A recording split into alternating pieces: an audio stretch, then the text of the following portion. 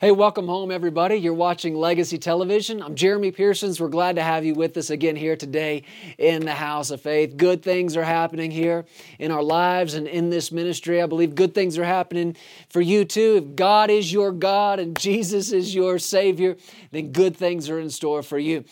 Take a look. I'm going to put something on your screen right now. You can see some of the progress we're making in our Buy Up and Build Out project here at Legacy Church. We're gearing up for the launch of the church. It's still out there in front of us, still some work to be done, but we thank God He's given us this assignment. It beats in our hearts. We're passionate about it. And even though we haven't started Sunday morning services yet, we're getting together with people from the area. We've had several Sunday evening services. We call them family nights. We just spend time together in worship, we spend time together in the Word. It looks a lot like a church service, and it's growing.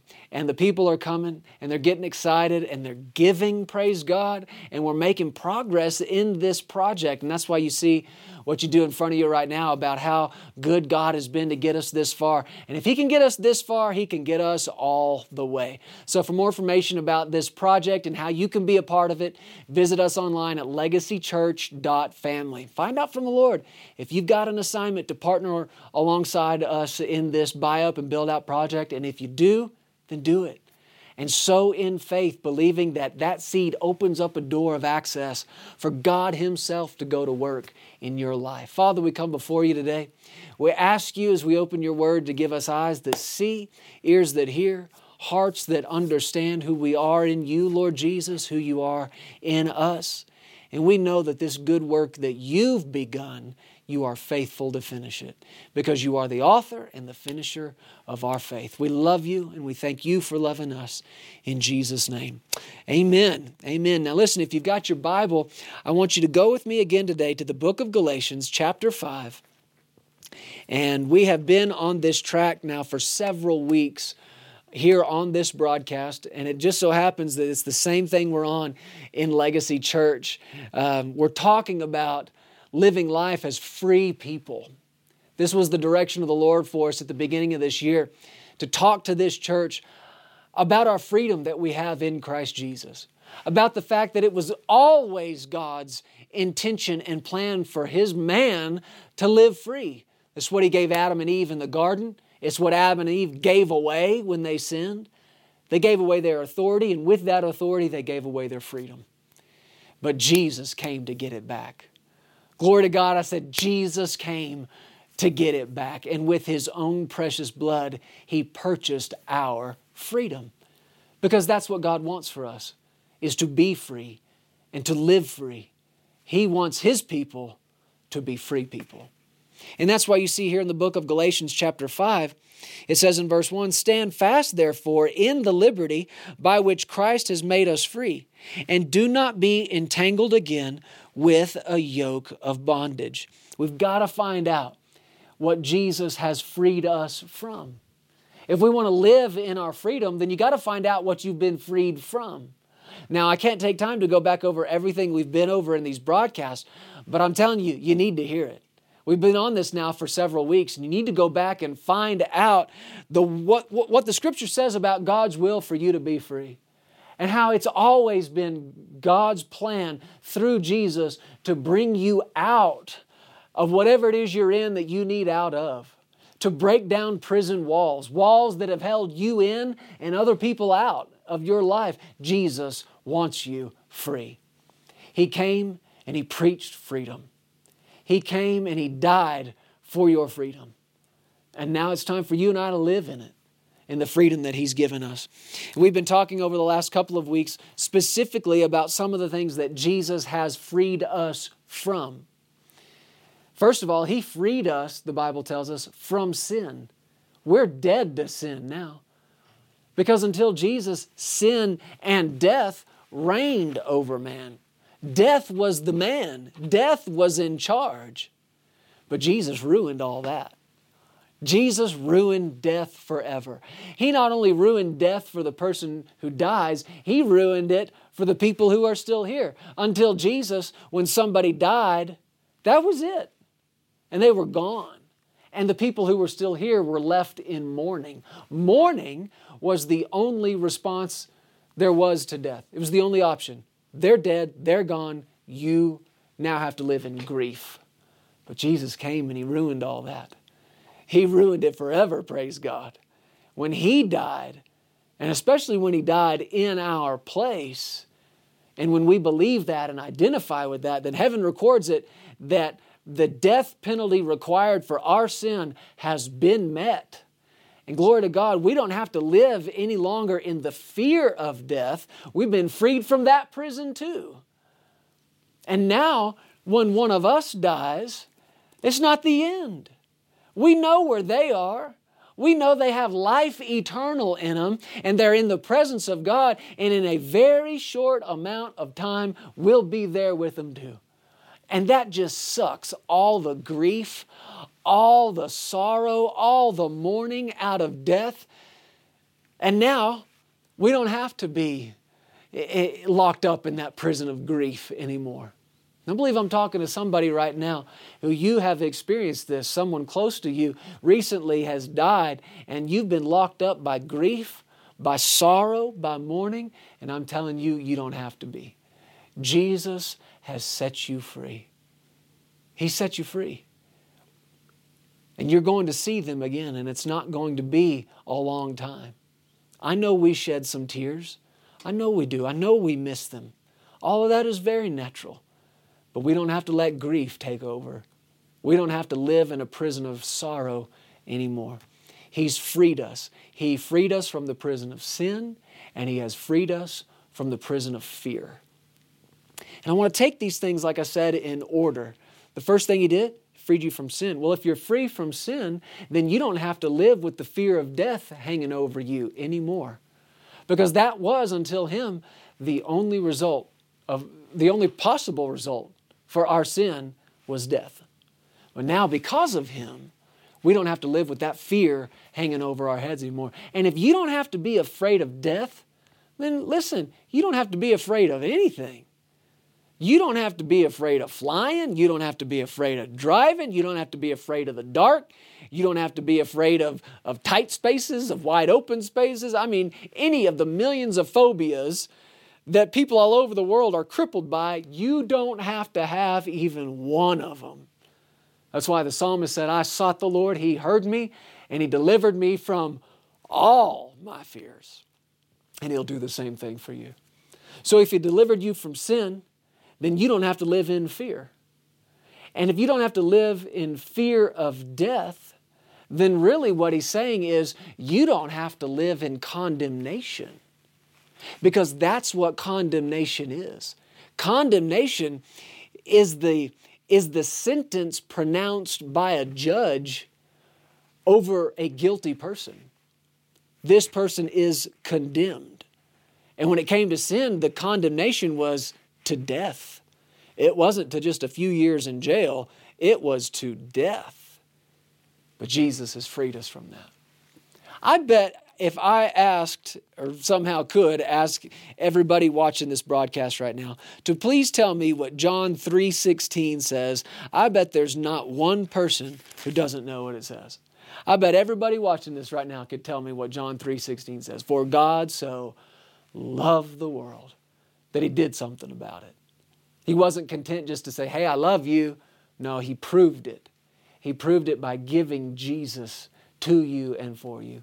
God so loved the world that He gave His only begotten Son, that whosoever would believe in Him would not perish, but have everlasting life. You know it. I know it.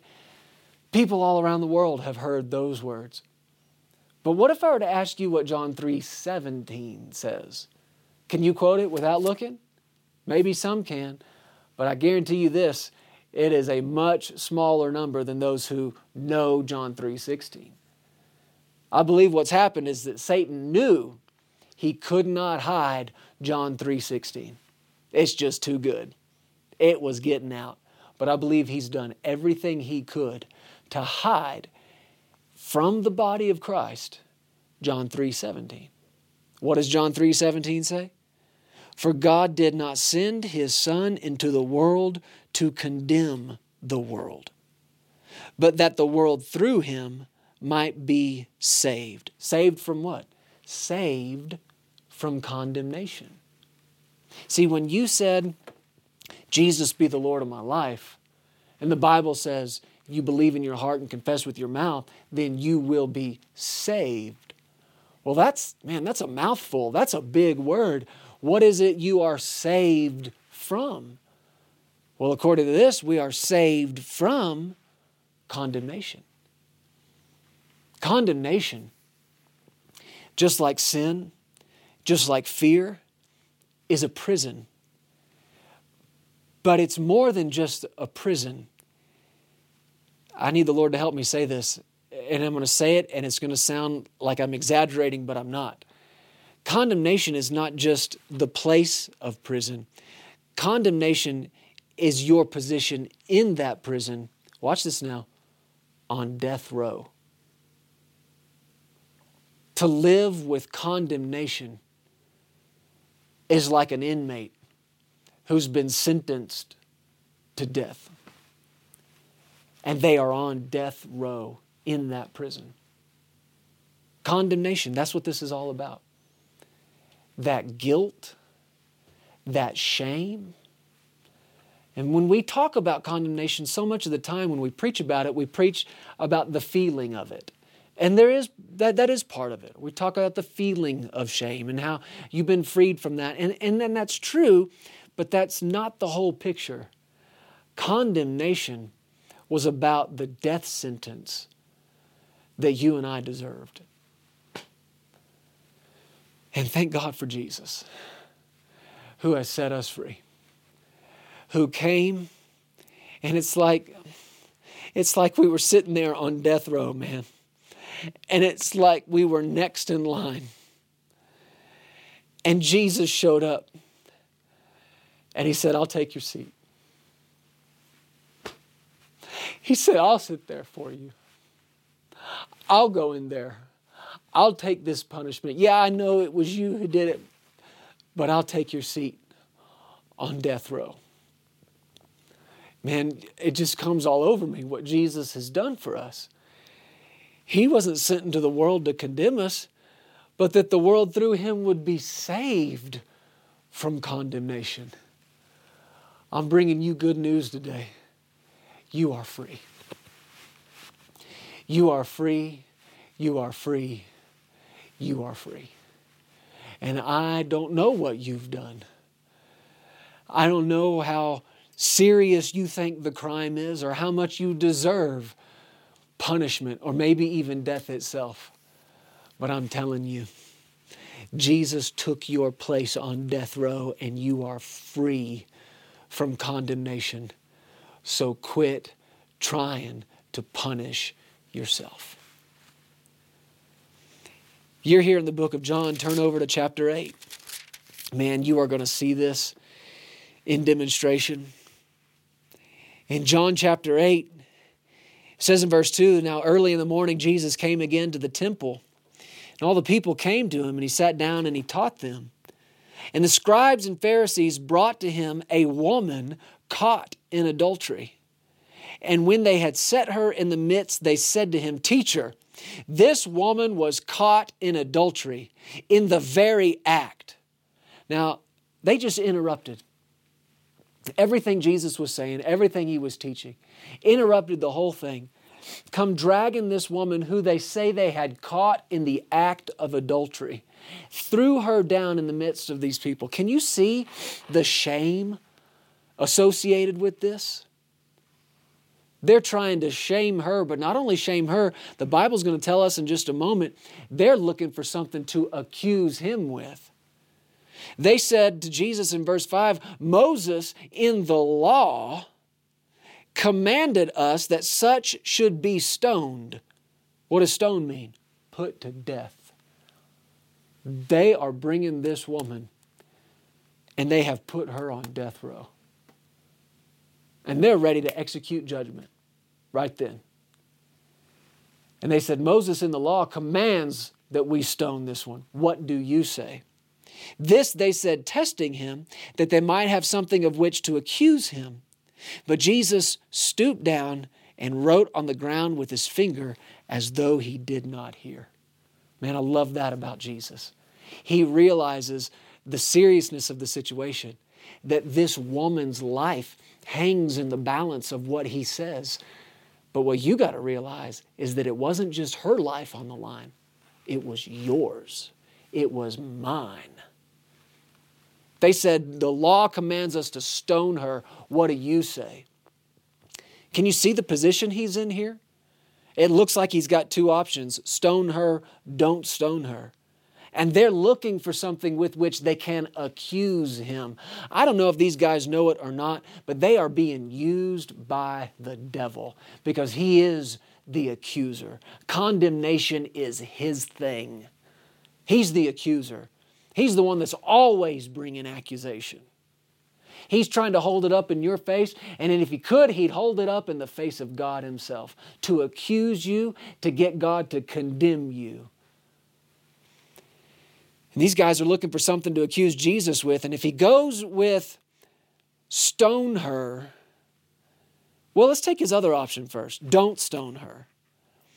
They came to him and said, the law says stone her. And if he says don't stone her, then he's broken the law. And Jesus didn't come to break the law. He came to fulfill it. If he breaks it, then this whole thing is off. He's no longer the sinless, spotless Lamb of God. Why? He broke the law.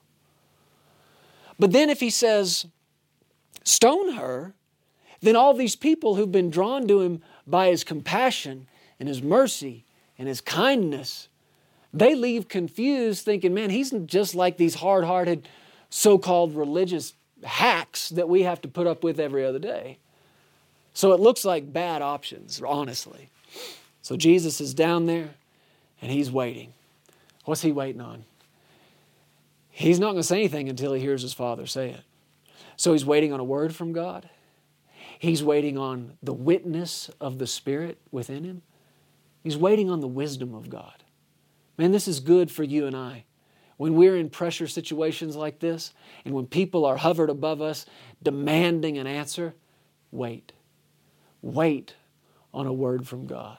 Wait on the wisdom of God. Wait on the witness of the Spirit of God. That's what he did, and he got it. He stood up from there, and he said, he who is without sin among you, let him throw a stone at her first. And again, he stooped down and wrote on the ground. Man, nobody even knew that was an option. Nobody even knew option C existed, but he found it out from the Spirit of God. And what happened as a result? Those who heard it, verse 9, being convicted by their conscience, went away one by one, beginning with the oldest even to the last, and Jesus was left alone, and the woman standing in the midst. And when Jesus had raised himself up and saw no one but the woman, he said to her, here's his question, woman, where are those accusers of yours? Has no one condemned you? And she said, no one, Lord.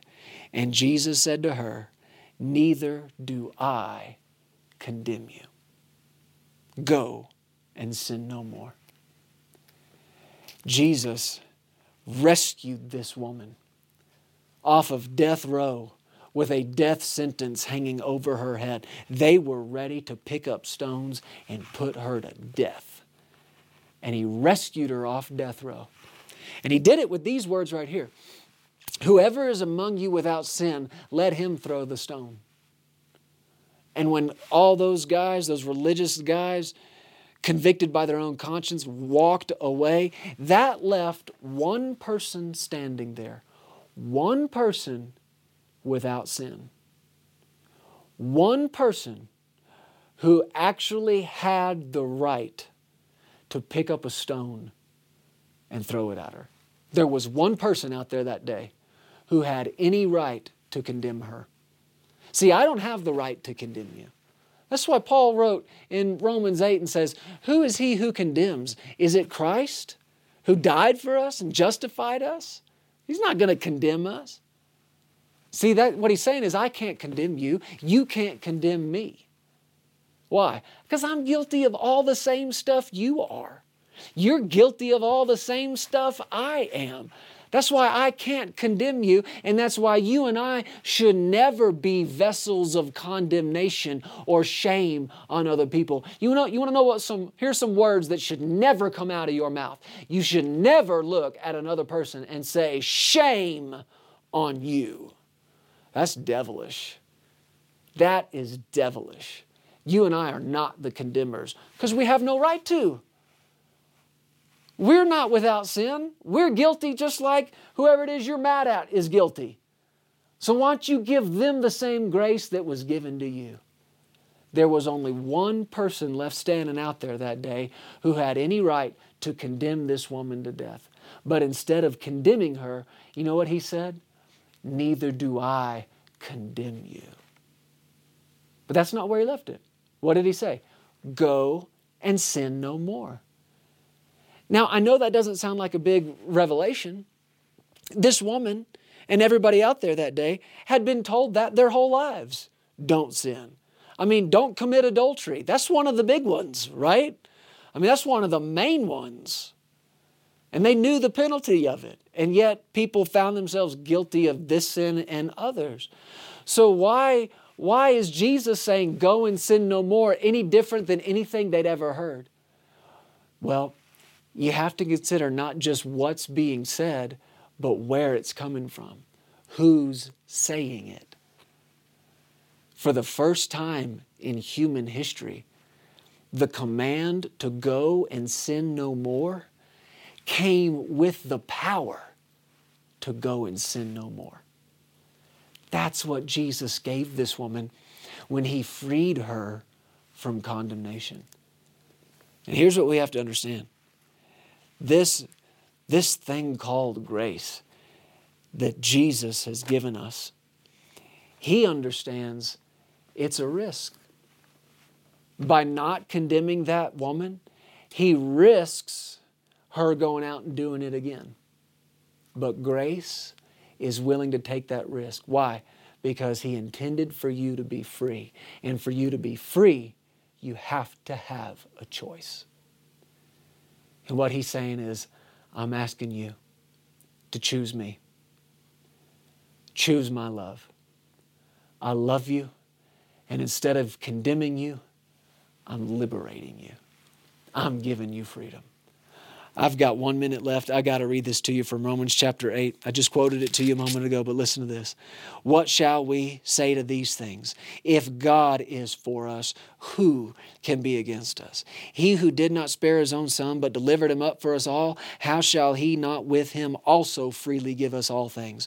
Who will bring a charge against God's elect? Is it God who justifies? Who is He who condemns? Is it Christ who died and furthermore is also risen, who is at the right hand of God, who makes intercession for us? Jesus, the only one who could have condemned us, chose instead to die in your place, to be resurrected and to sit at the right hand of the throne of God. And when Satan comes before the high court of heaven with accusation against you, your advocate, your lawyer, Jesus Himself, He turns to you and says, just say what I tell you to say. And when Satan says, you did this, and you did that, and you are guilty, and you sinned, how do you plead? You just lean forward and in confidence you say, I plead the blood